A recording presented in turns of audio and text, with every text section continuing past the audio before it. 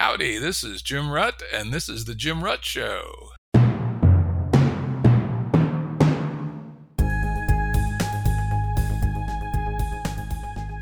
This is a Currents episode. Currents are shorter and less heavily produced than our full-length episodes and generally focus on a single topic. As always, links to books, articles, and organizations mentioned are available on the episode page at jimruttshow.com. That's jimruttshow.com. Continuing our recent series of interviews with experts on what's happening in Ukraine, today's guest is Paul Goble, longtime specialist on ethnic and religious issues in Eurasia for the U.S. government and U.S. international broadcasting. Prior to retiring from the U.S. government, Paul worked in the intelligence community, the State Department, and U.S. international broadcasting. Since then, since his retirement, he has taught in Estonia at the University of Tartu, the Institute of World Politics in Washington, and other international universities. He has been decorated by the governments of Estonia, Latvia, and Lithuania for his work in promoting the restoration of Baltic independence. And he has a quite interesting blog at windowonEurasia2.blogspot.com. I think we're going to have to get this guy a domain name. It's kind of embarrassing to have a URL like that. Welcome, Paul. Thank you for having me. Yeah, this is an interesting time we live in, eh? Well, that's the Chinese curse. Exactly. May you live in interesting times.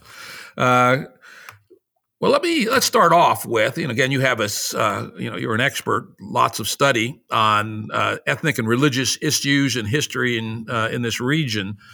What would you say from Russia's point of view, what they might say, why what they're doing is let's say, not insane or a reasonable policy for Putin and Russia? I think the first thing one has to say is that there's not a single Russian position. There's Vladimir Putin's position, which he can enforce on the Russian government. But as we've seen in recent days, there are large numbers of Russians who have a different view. So let me focus on the Putin position, if you will, that defines what the Russian government is saying, which is not quite the same thing as a spectrum of views coming from Russia. I think Vladimir Putin believes several things. First, he really does believe that the West has not shown Russia the respect it was due after 1991. After all, the Soviet Union came apart in a remarkably nonviolent way. There was very much less violence in the former Soviet space as the place came apart in 91 than happened, say, in Yugoslavia. And that part of that had to do with the Russian behavior. And there was an expectation among many Russian leaders, including Putin, that the West should therefore show respect and understanding for Russian concerns. And one of those things was that NATO shouldn't move close to Russia's borders.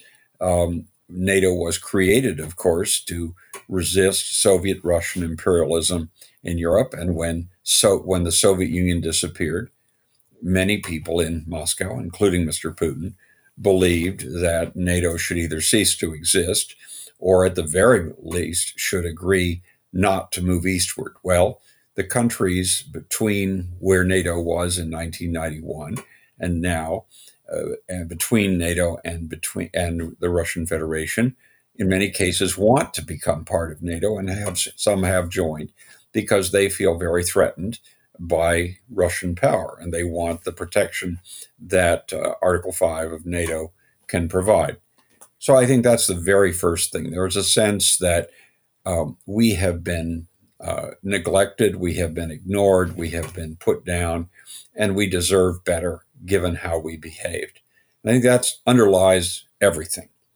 The second thing is that many Russians, Putin is an especially notorious example, but many Russians have great difficulty making clear distinctions between Russians on the one hand and ethnic Ukrainians and ethnic Belarusians on the other. The reality is that 1,000 years ago, there were no Russians, no Ukrainians, and no Belarusians. There were large numbers of East Slavic and Finno-Ugric tribes which fused together. In the last 1,000 years, Russia has had a state for most of that time. Ukraine had an effective state until the middle of the 17th century, and then not really again until 1991. And Belarus, before 1991, did not have an effective state except for 18 days at the end of World War I. So we're talking about, from a Russian perspective, these were all one people. That's what Putin has said. He believes that Russia is paramount because it was able to articulate and support a state which the other two weren't. He really doesn't see Ukrainian statehood or Belarusian statehood as historically justified. Now, obviously, that position is not something that Belarusians or Ukrainians accept, but it explains how he sees the world. And the third thing is this. Putin recognizes that Russia needs, in his mind, to have some kind of protection, some kind of penumbra, if you will, of security, by ensuring that the countries that are neighboring it are at least not hostile to Russia. And he believes that that means having governments that look to Moscow before they look anywhere else. That one understands that in any government, they want neighbors who are cooperative. The problems begin, of course, is how do you get people to do that? And what Vladimir Putin has been doing by his use of military power is producing exactly the reverse of what he wants. Today, the Ukrainian nation is more united, is more strongly felt than at any point in its history. The Ukrainian state, while under attack by a superior Russian military force, has demonstrated a vitality that few in Moscow or in the West expected, and that Mr. Putin, by his actions, has isolated Russia far more thoroughly than the Soviets ever did. During the Cold War, the Soviet Union never suffered the kind of defeat in the UN General Assembly that Russia did this week, being able to get only 4 other countries to vote for alongside it against a UN resolution condemning its action in Ukraine. So the fact is that if you ask why Putin may feel that he needs to do these things, one can understand why. One doesn't necessarily have to agree, but one can understand why. The problem begins that Mr. Putin has adopted a strategy which is producing exactly the opposite of what he wants. He's unifying NATO, and he's driving his neighbors further away from him. Yeah, very good. Very good statement of what Putin's views might well be. Let's now go to where Putin probably made a horrendous bad judgment. On your blog, you had 5 mistakes that you attributed to an essay by Vladimir Pastukhov. Is that how you pronounce it? Pastukhov in London. Yes. Yeah, 5 mistakes. I thought were quite interesting. I thought it'd be useful to actually run through them. And you started to talk to them a little bit about the fact that Putin seems to have had a seriously mistaken notion about the actual situation in Ukraine. Who knows how much of this is info warfare, but we hear that Putin thought that the Ukrainian army would collapse in 4 days, and at least in the east, the tanks would be met by people with bouquets and all that. But as Pastukhov said, the nature of the Ukrainian revolution, its anti-colonial national liberation character, was grossly underestimated by Putin.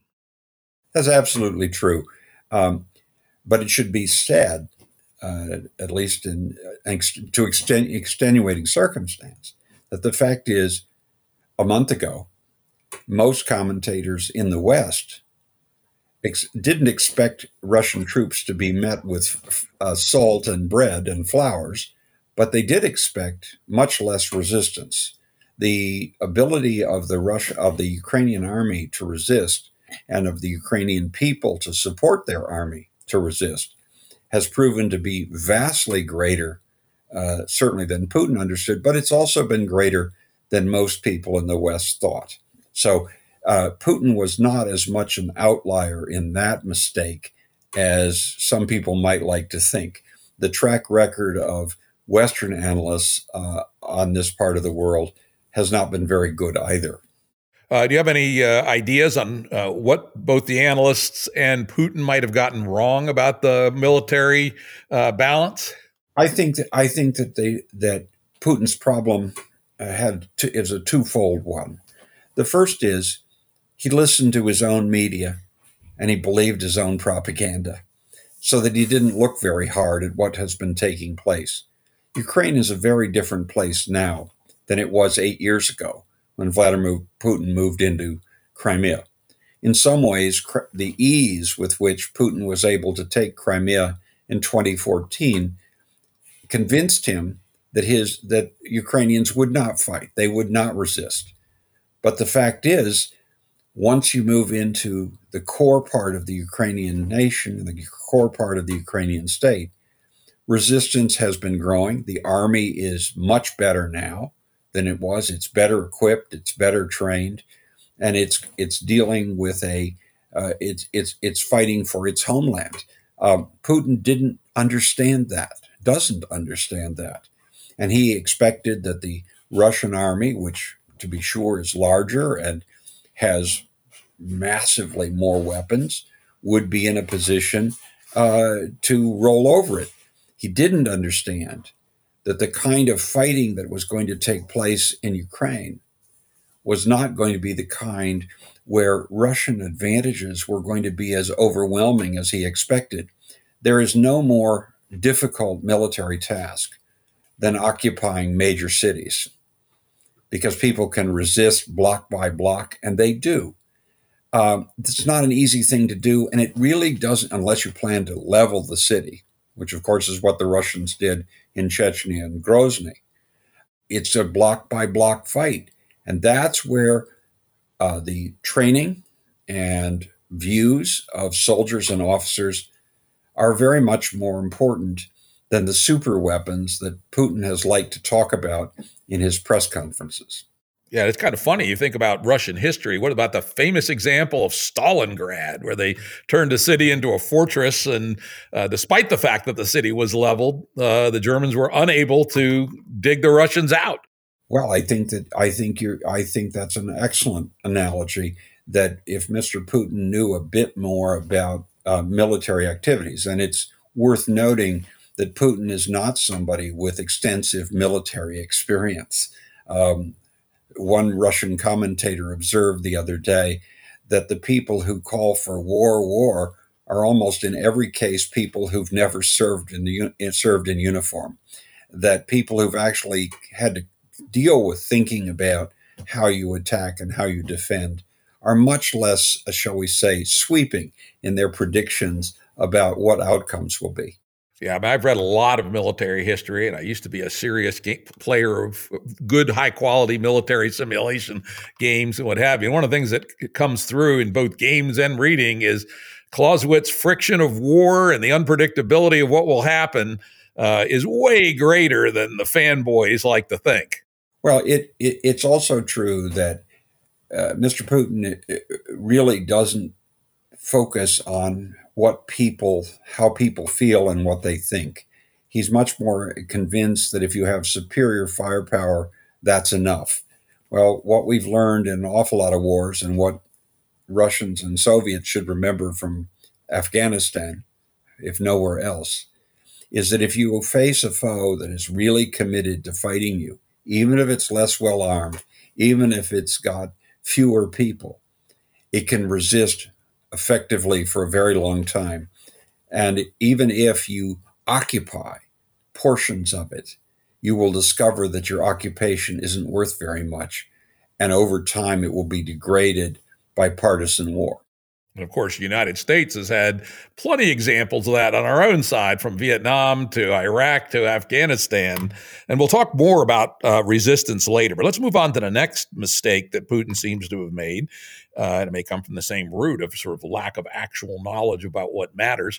He seems to have had an unrealistic assessment of the military capability of the Russian army, its readiness, its morale. I've read some things that the quality of the non-commissioned officers in particular is surprisingly bad. And then, in the Western armies, those are the core, really, of what makes armies good. And I also wonder about some of their doctrine. For instance, when the U.S. goes to war against a lesser power, the first thing it does is go for air supremacy.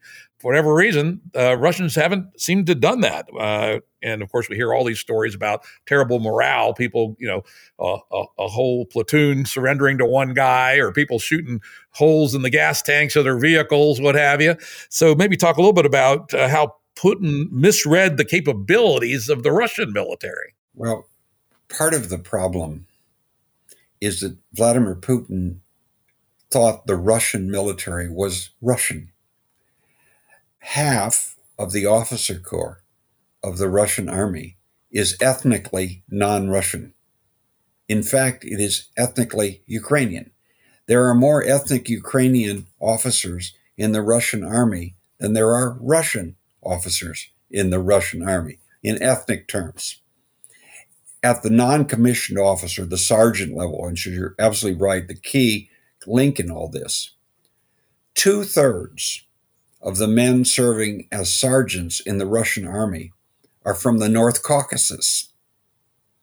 Not ethnic Russians, but from the North Caucasus, Chechens, Ingush, Dagestanis. So the first thing is he doesn't understand that the army of the Russian Federation is a multinational army, not unified ethnic Russian.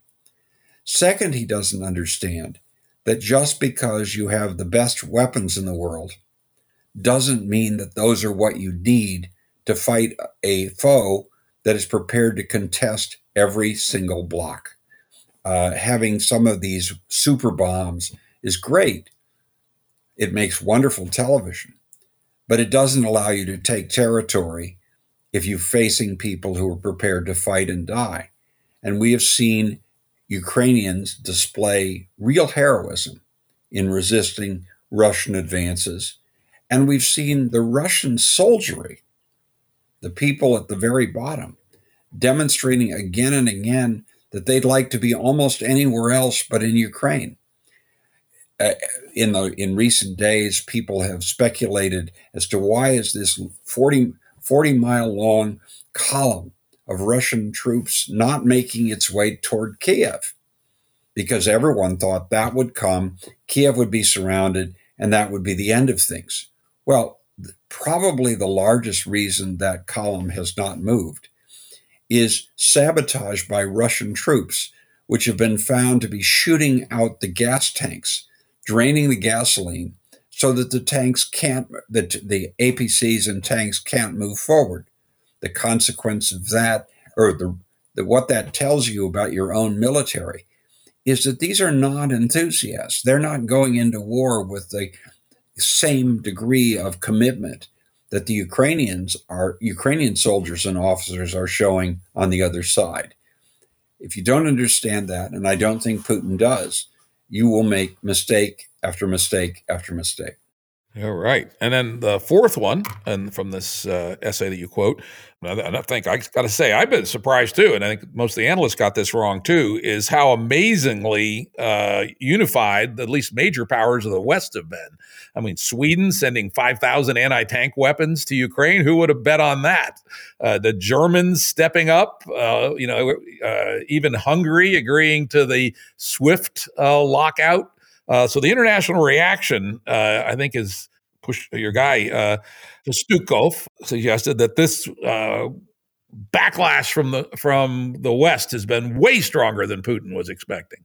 He did not understand that the West was willing to come together in the face of a threat this severe. Had Putin done something, which is what, to be blunt, I expected, to be honest, is what I expected, which was to try to seize southeastern Ukraine, giving him the land bridge to Crimea and total control of the Sea of Azov, I don't think you would have had the kind of Western unity you did. There would have been people, especially in Europe, who would have argued, well, we have to understand what he's doing.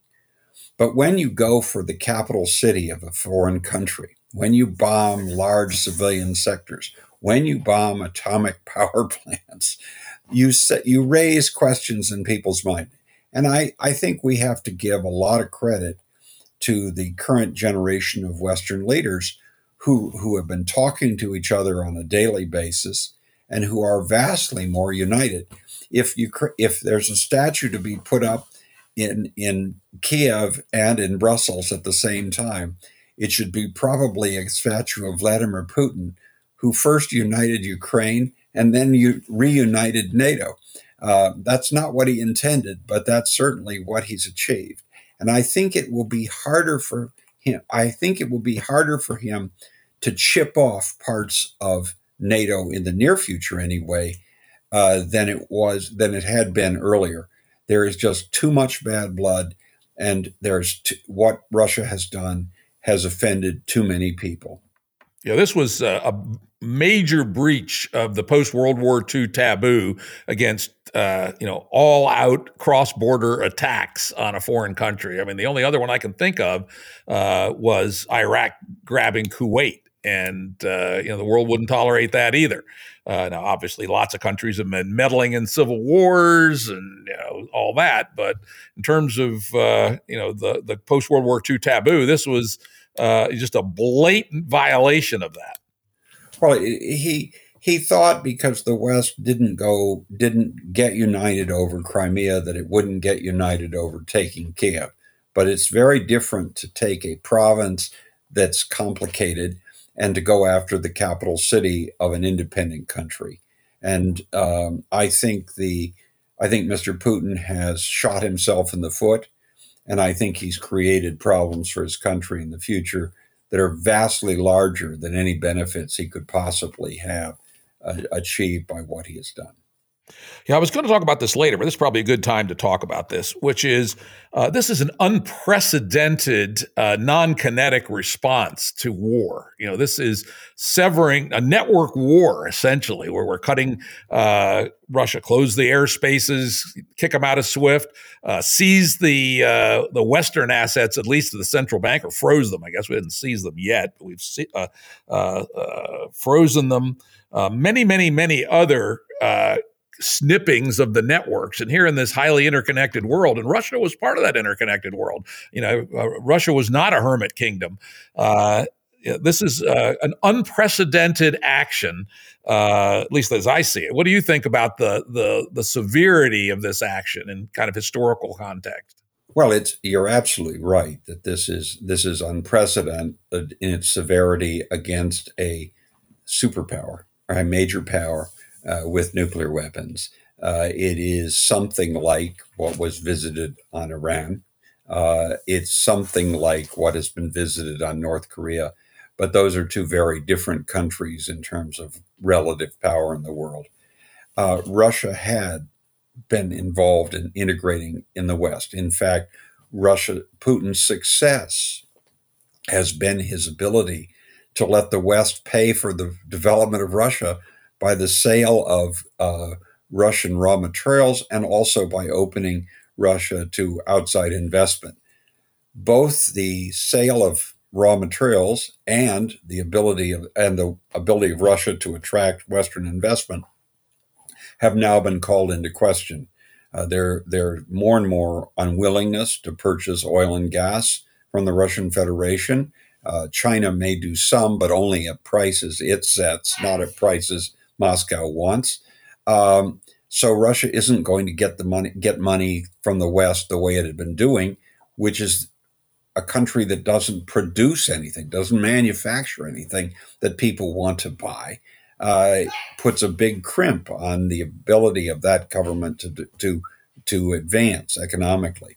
The sanctions with respect to banking and trade, the banking sanctions, I think, will have to be toughened if we really want to do it, because we're already seeing evidence that the 5 major Russian banks that have been sanctioned or taken off SWIFT are simply moving funds into those banks, Russian banks, that have not been sanctioned, sort of end running, if you will. My guess is that as that becomes more obvious, there will be calls in the West for extending the ban on SWIFT to the entire Russian banking system. And there's going to be certainly more freezing of Russian assets abroad. Russia currently has on the order of 1.5 trillion with a T US dollars of money abroad. No country can afford to lose access to that kind of money. And if Russia does, it will mean that it will be it will be unable to increase its GDP and may suffer serious GDP losses for a decade or more. Yeah, it's interesting. And when I've seen this, it's kind of piqued some thoughts. You know, the West has, or the world in general, particularly the West, has struggled to figure out how to do collective deterrence to aggression since World War I, right? The League of Nations.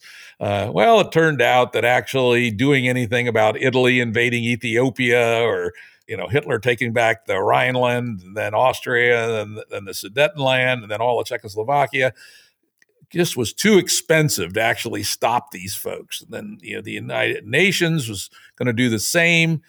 Truthfully, that never got tested because mutual assured destruction came along instead, which managed at great risk to humanity, nonetheless, to avoid general war in the post-World War II epoch.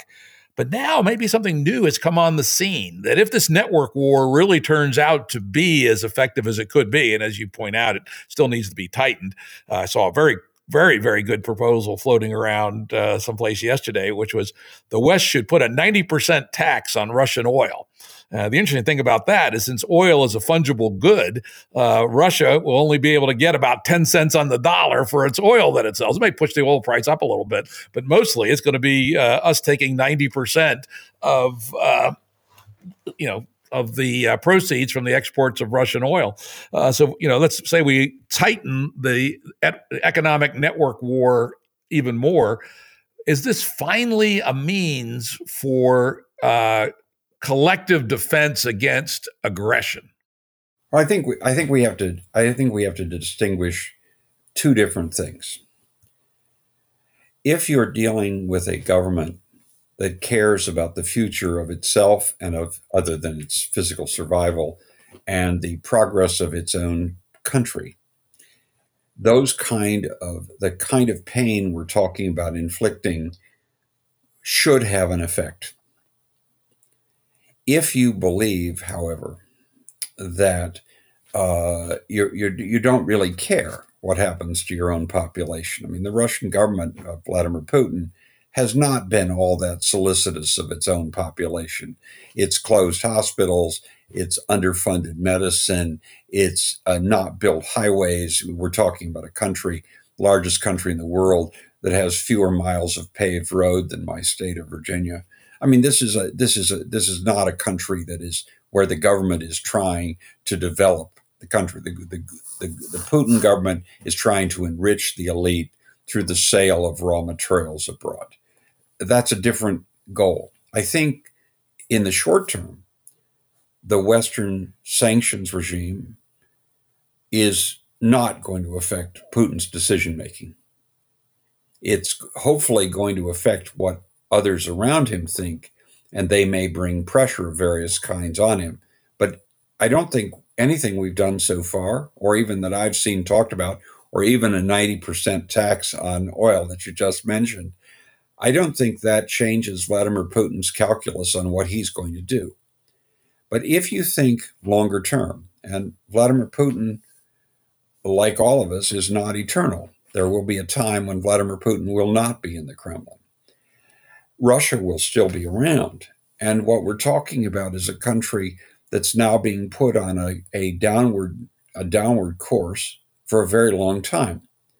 There are many, many people in Russia, and not just people who are going into the streets and protesting this war, who don't want to see their country recede even further.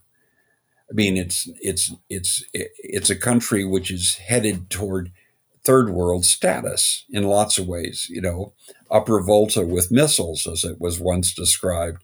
There are a lot of people who don't want that for their country. And so I believe the sanctions are affecting their judgment about what's going on. But I am not confident that anything we've done so far will keep Vladimir Putin from continuing to try to engaging in the kind of actions he has. I think if you expect that, you're going to be disappointed. If you look at other Russians, and the Russian political system is bigger than Vladimir Putin, those people are beginning to peel off. My own view is that the most important development in Russia in the last 5 days is that the wives and children of members of the elite are now taking to the internet to denounce the war. That is very, very interesting. Their fathers and husbands are not doing it because if they did, they might be thrown out of the elite pretty quickly in, shall we say, very definite ways. But the fact that the wives and children are doing this tells me what the calculus is in those families. And as more and more people choose to do that, the people who are not speaking now may decide they have no choice but to present an increasingly united front against Putin. And that could bring about change. Not necessarily, but could be. Yeah. And by the way, I agree with you that nothing is going to stop Putin from his current course in the short term. It does not appear, other than losing, which could happen. We'll talk about that later. But with respect to this idea of collective deterrence, if it ends up damaging Russia sufficiently in the longer term, that is an example that the next aggressor has to take into consideration. Well, the problem is that if you have nuclear weapons, you don't need to deliver them to destroy the world. You just set them off. And Russia has a lot of them. Does it have sufficient to take out this or that enemy, NATO or the United States? Probably not nearly to the degree that Vladimir Putin thinks. Having said that, the destruction it would wrought is enormous. We're dealing with a world that is increasingly short-term in its thinking, adopting a strategy which is increasingly long-term in its consequences. And that creates political problems in democratic countries of enormous proportions because people want a solution yesterday. And what we're able to do in a world where someone has nuclear weapons isn't going to get you that quickly. And I agree with you that a future aggressor, and maybe even Vladimir Putin in another round against another country, will take this into consideration. But there's another possibility, and that is that if you think you're going to lose big, you may be tempted to do even more radical and violent things against more targets in the short run. Suffer the pain now, but put yourself in a better position, at least as you imagine it, in the future. That's a rather dire thought. We'll come back to that later about what happens next. Before we do that, though, let's switch to the topic that you brought up, which is the media and the infosphere in Russia. I don't know that much about it, but as I understand it, while things like broadcast media are, I think they closed down the last, was it Rain TV or something? The last independent TV station. Yes. But the internet's actually relatively open in Russia. The internet is less open today than it was 5 years ago. It's being cleansed, quote unquote, as Putin would put it. There are more and more restrictions being placed on what anyone can produce. There are new laws that inflict serious jail terms for people who report on the Russian army in ways the Kremlin doesn't like. That's led in the last couple of days to several of the biggest internet portals in Russia, Echo Moskvy, which we've been living with for 30 years as sort of the flagship of opposition of public thinking in Russia, has just announced it's closing down because it doesn't see how it can navigate in a world where almost any reporting could lead to massive fines and jail terms for its managers. That's happening again and again. So it was true as recently as 3 or 4 years ago that the internet was quite free, or remarkably free, certainly compared to state television and the state-owned newspapers. It's less true today, and there is a emergence of a kind of Great Wall, China-style Great Wall internet blockage to the West. I will tell you that my own experience today in going and looking at Russian websites, never before have I seen as many that weren't accessible as I did today. And that's not a good sign. So it's not that there's total control. People still have workarounds. People still can use VPNs, although VPNs are being countered in interesting ways in Russia, dangerous ways. But it is no longer true that there are these two universes, and it's fairly easy if you can go online to find out the facts, as opposed to what you won't learn if you only listen to state television. It's still true you can do some, but it's no longer as possible as it was only 2 or 3 years ago. Yeah, though I do believe Twitter is still on in Russia, and there's a fair bit of news going on in Russian on Twitter. It's still available in much of Russia, not all. Okay. One of the things, Russia is a very large country, and things that are happening in the 10 time zones that it spans are very different. In Moscow, Twitter is still available. It's not available in a number of places outside the capital, and one sees a gradual squeezing of that. And one sees, and I think this is the really chilling factor, is that people are now being hauled in and sentenced to real jail terms for what they may have put on Twitter.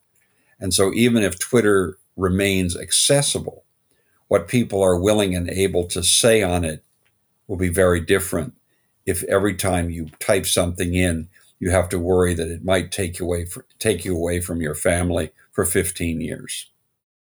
Yeah, but at least people can read, get a different version of the news, which of course gets you back to a fair part of your career where you were working with, Voice of America and the American, broadcast arm of our propaganda, essentially.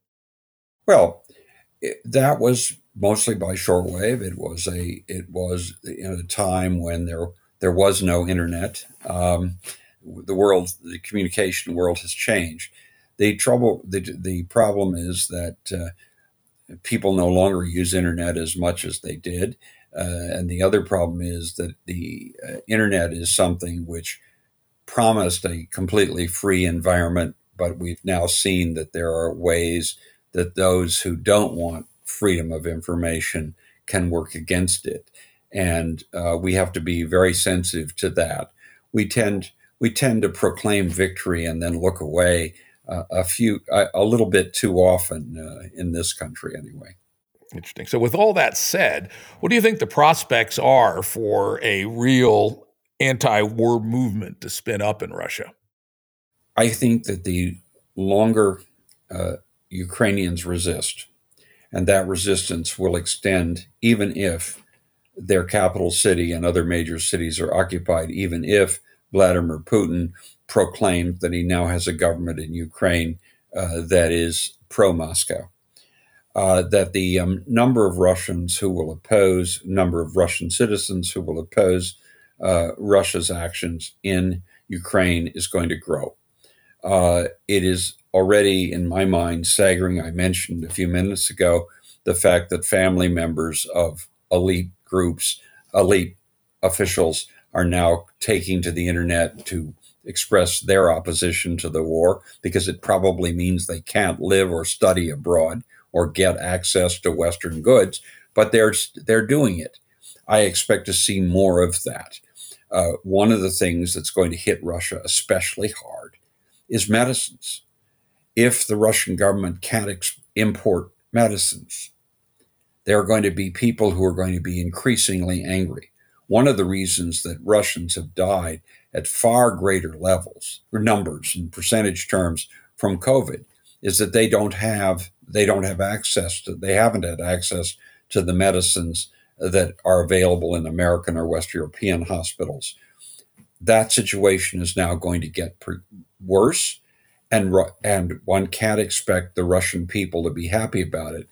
And the ability of a Russian government to change that is very limited because the expense of building a pharmaceutical industry, which you have mostly destroyed over the last 8 years through what Putin calls his healthcare optimization program, which simply means cutting everything that you can cut, has left that country in a precarious situation. So I think that there will be ever more people in Russia opposed to the war.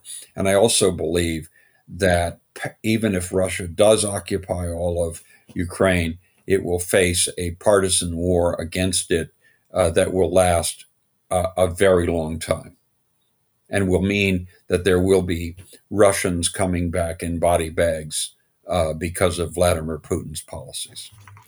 Let's talk. I'm going to jump ahead here on my topic list and talk a little bit about the prospects. Let's assume Russia wins. Maybe ugly, but they keep leaning in, etc. But we'll come back again to the scenarios: win, lose, or bog down. Let's assume they win.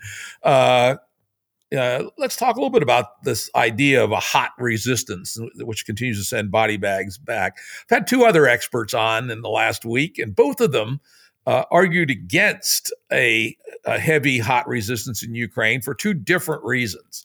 The first one argued that there's really not much history of modern people being willing to pay those costs.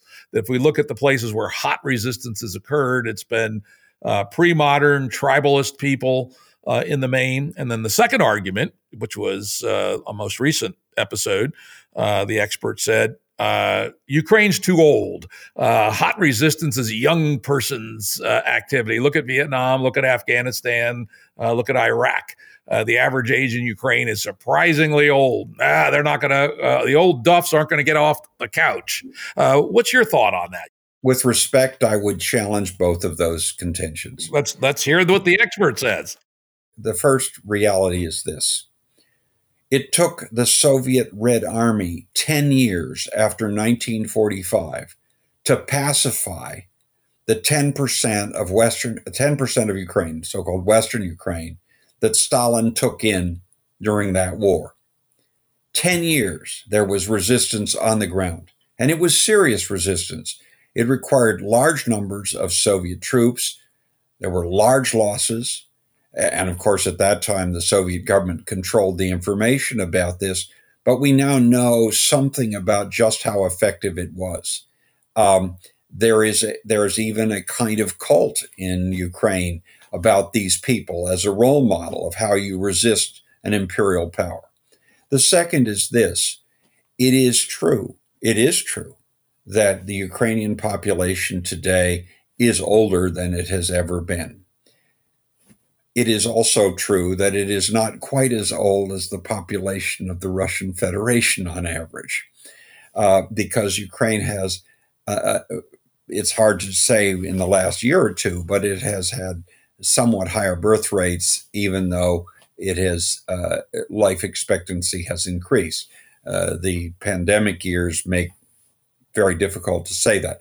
But it's certainly true that within Ukraine itself, you don't need to look to Afghanistan or somewhere else. Ukrainians have resisted, and they resisted remarkably effectively against a superior force for a decade.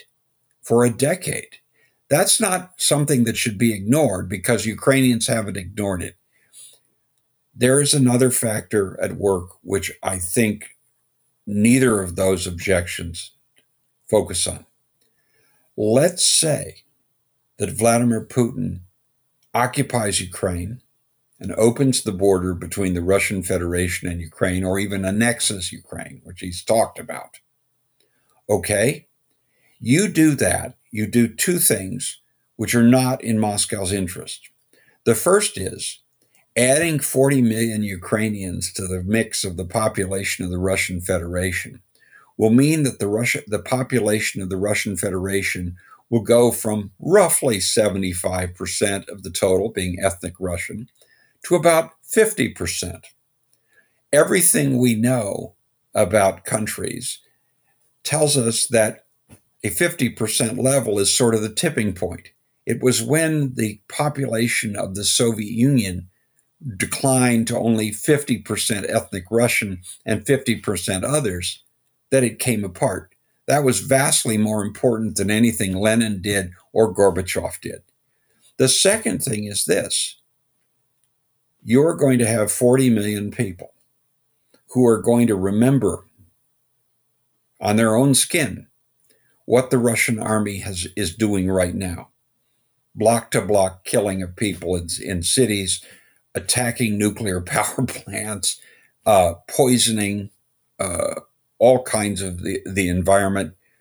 Those people are not going to roll over and be cheerleaders for Vladimir Putin. There are a lot of things you can do to resist an occupying power without going into the streets and engaging in hot action. And it creates problems for the occupying power, even if no one shoots at them. But I believe in the case of Ukraine, you will see both sabotage by unwillingness to obey and active underground movements against. So do I expect the Ukrainian resistance to look like the Mujahideen in Afghanistan? No. Do I think it may be as effective over the next decade? Quite possibly. So I think people know. Most Western experts couldn't have told you where Ukraine was 5 years ago. I'm old enough to remember when the big fight about talking about Ukraine at Slavic Association meetings of this country was whether you said the Ukraine or just Ukraine. I remember that was the kind of fight people had 30 years ago.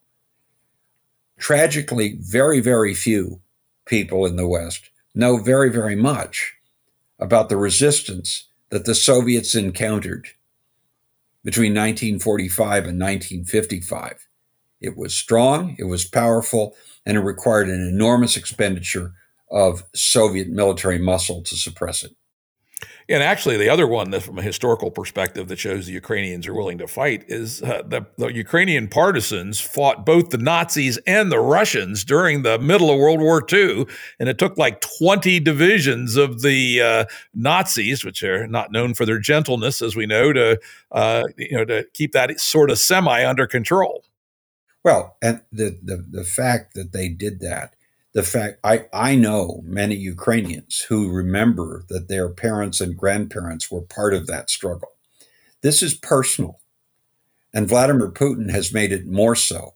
For people to suggest that these people are going to roll over and be loyal, pro-Putin Ukrainians, or even worse, pro-Putin citizens of the Russian Federation, strikes me as ahistorical at a minimum and self-deceiving and in some ways contemptuous of a people that has demonstrated its willingness once again to resist invaders of its territory.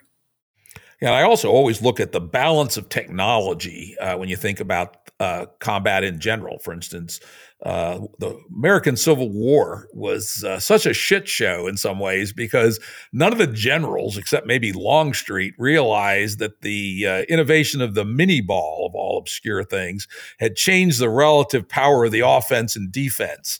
At the Napoleonic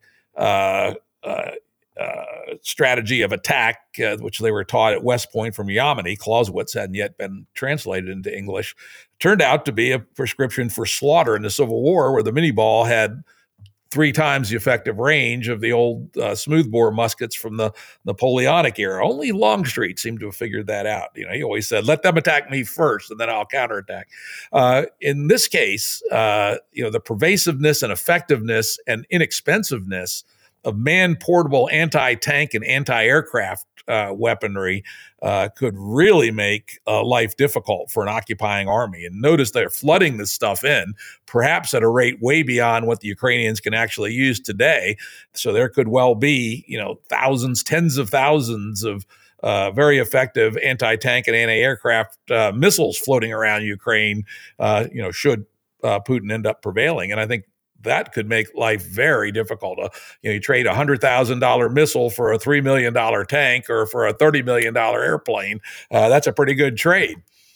Well, and I think the fact is that for me, the symbol of what Ukraine is about and what's coming, the largest beer bottler in Lviv, in Western Ukraine, last week announced that it was no longer going to be bottling beer. Instead, it was going to be producing more bottles that people could make into Molotov cocktails. Low-tech resistance often works remarkably well against occupiers. And it's not simply having anti-tank or anti-aircraft equipment, but if you are a occupying force, and you have to worry about the fact that any house you pass by, any apartment building you go around, may have someone at a window who's ready to throw a Molotov cocktail at you. That becomes very, very difficult to sell at home. And it's going to be very, very hard for Putin to sell it if that's the direction things go. So if we talk about a Russian victory, which I no doubt someone will do if they take Kiev, we're talking at best a Pyrrhic victory. And at worst, something that could lead to the unraveling of the Russian Federation as a whole. Interesting. Well, that goes to my next question, the one that I ask every expert on this topic. Go down that road. What do you think the chances are somebody overthrows or assassinates Putin in the relatively short term? Well, I think that there are more and more people in the inner circle or at the outer edges of the inner circle who are horrified by what's going on. Whether they will take the next step and take the risks that would be involved of going after the president of the Russian Federation is in some ways impossible to say. This is the action of an individual or a very small group of people. Putin has been acting in recent months as a president in a bunker. He's clearly interested in defending himself not only against COVID infection, but against any kind of attack like that. So is it possible? Of course it's possible. Is it more likely now than it was a month ago? I think so, because I think there's vastly more anger. If you can't put your kids in British public schools, you can't send your children to Harvard Business School, if you can't go and use the apartments you've bought in Monaco or London, I think you're going to be increasingly angry at the person who did this because you can't really see what benefits you've gotten from it. At some point, there are people who are going to raise the question of how much longer can we afford to have this go? How those people will act is a matter of individual human psychology. I don't think anyone from the outside could have predicted a von Stauffenberg. On the other hand, it was clearly the case that when Germany began to lose the war, the pressure to do something to stop this rose, and the number of people who were willing to consider it increased as well. Of course, it isn't necessarily just a physical plot. Khrushchev was thrown out by the other powers. To your knowledge, what's the situation in Russia with respect to other countervailing powers in Russian politics? The first thing to remember is that the Soviet Union, as dictatorial as it remained even after the death of Stalin, still had a kind of collective leadership. There were people on the Politburo, the central policy-making body, who had somewhat independent bases of power, be it the military, the police, heavy industry, and so on. There is no Politburo as such in the Putin administration. This is a personalist dictatorship that is maintained largely by the use of force and by making enough people rich, mostly by allowing them to invest their money in foreign countries, that they won't challenge him. That's a different situation. So I don't see a 1964 Khrushchevian solution, if you will. I think there are people who would like to see Putin go. I think one of the questions they have is, how could that be done? How could you, where would he go? What would he do? I don't think anyone expects that a man like Vladimir Putin is going to go quietly. And so if that's the case, that raises the stakes for anybody thinking about taking action still higher, because there's no question in my mind that what Hitler did after the July 44 plot is nothing in comparison to what Vladimir Putin would do if anybody tried anything of violence against him. That's a pretty scary scenario, because the aftermath of July 20th, 1944 was truly horrifying. It was horrifying. I'm telling you, Vladimir Putin is prepared to be much, much worse. A dear friend of mine, the former president of Estonia, Toomas Hendrik Ilves, once remarked that if the Russians ever came back to Estonia, they wouldn't be constrained by communism.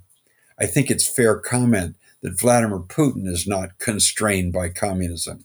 There is very little he would not consider doing. And that's what makes him so dangerous. But also ultimately, I think, means that his policies are going to fail, although whether they fail quickly in his lifetime or thereafter is still a very open question. And I think it depends on a lot of individual calculuses that are very difficult to sum up. Okay. Well, let's go on to the next topic, which is, again, one I have to ask every expert, even though we all know that our information isn't great and the uncertainties of war are large. But what's your prognosis on the kinetic hot war between Ukraine and Russia? How's that going to unfold over the coming days and weeks? I expect the Russian army in a matter of weeks, if not days, to take most of the major cities and most of the key transport nodes where railroads intersect in particular. I think that will be sufficient for Vladimir Putin to proclaim victory, and I think it will lead many people to accept that characterization, as angry as they may be that it has happened. I think Putin's claim, like most of the things Vladimir Putin says, and Western acceptance of it, are wrong. That's not a victory. We're not talking about a population that will be pacified. We're talking about a population that will be occupied. And an occupied population, unless it's been so destroyed in the field, which I don't expect to happen. I think there will still be sizable Ukrainian military formations operating outside of the cities, outside of the major rail nodes. I expect resistance to continue for a long period of time. I expect the Russian forces to continue to take losses for a very long time.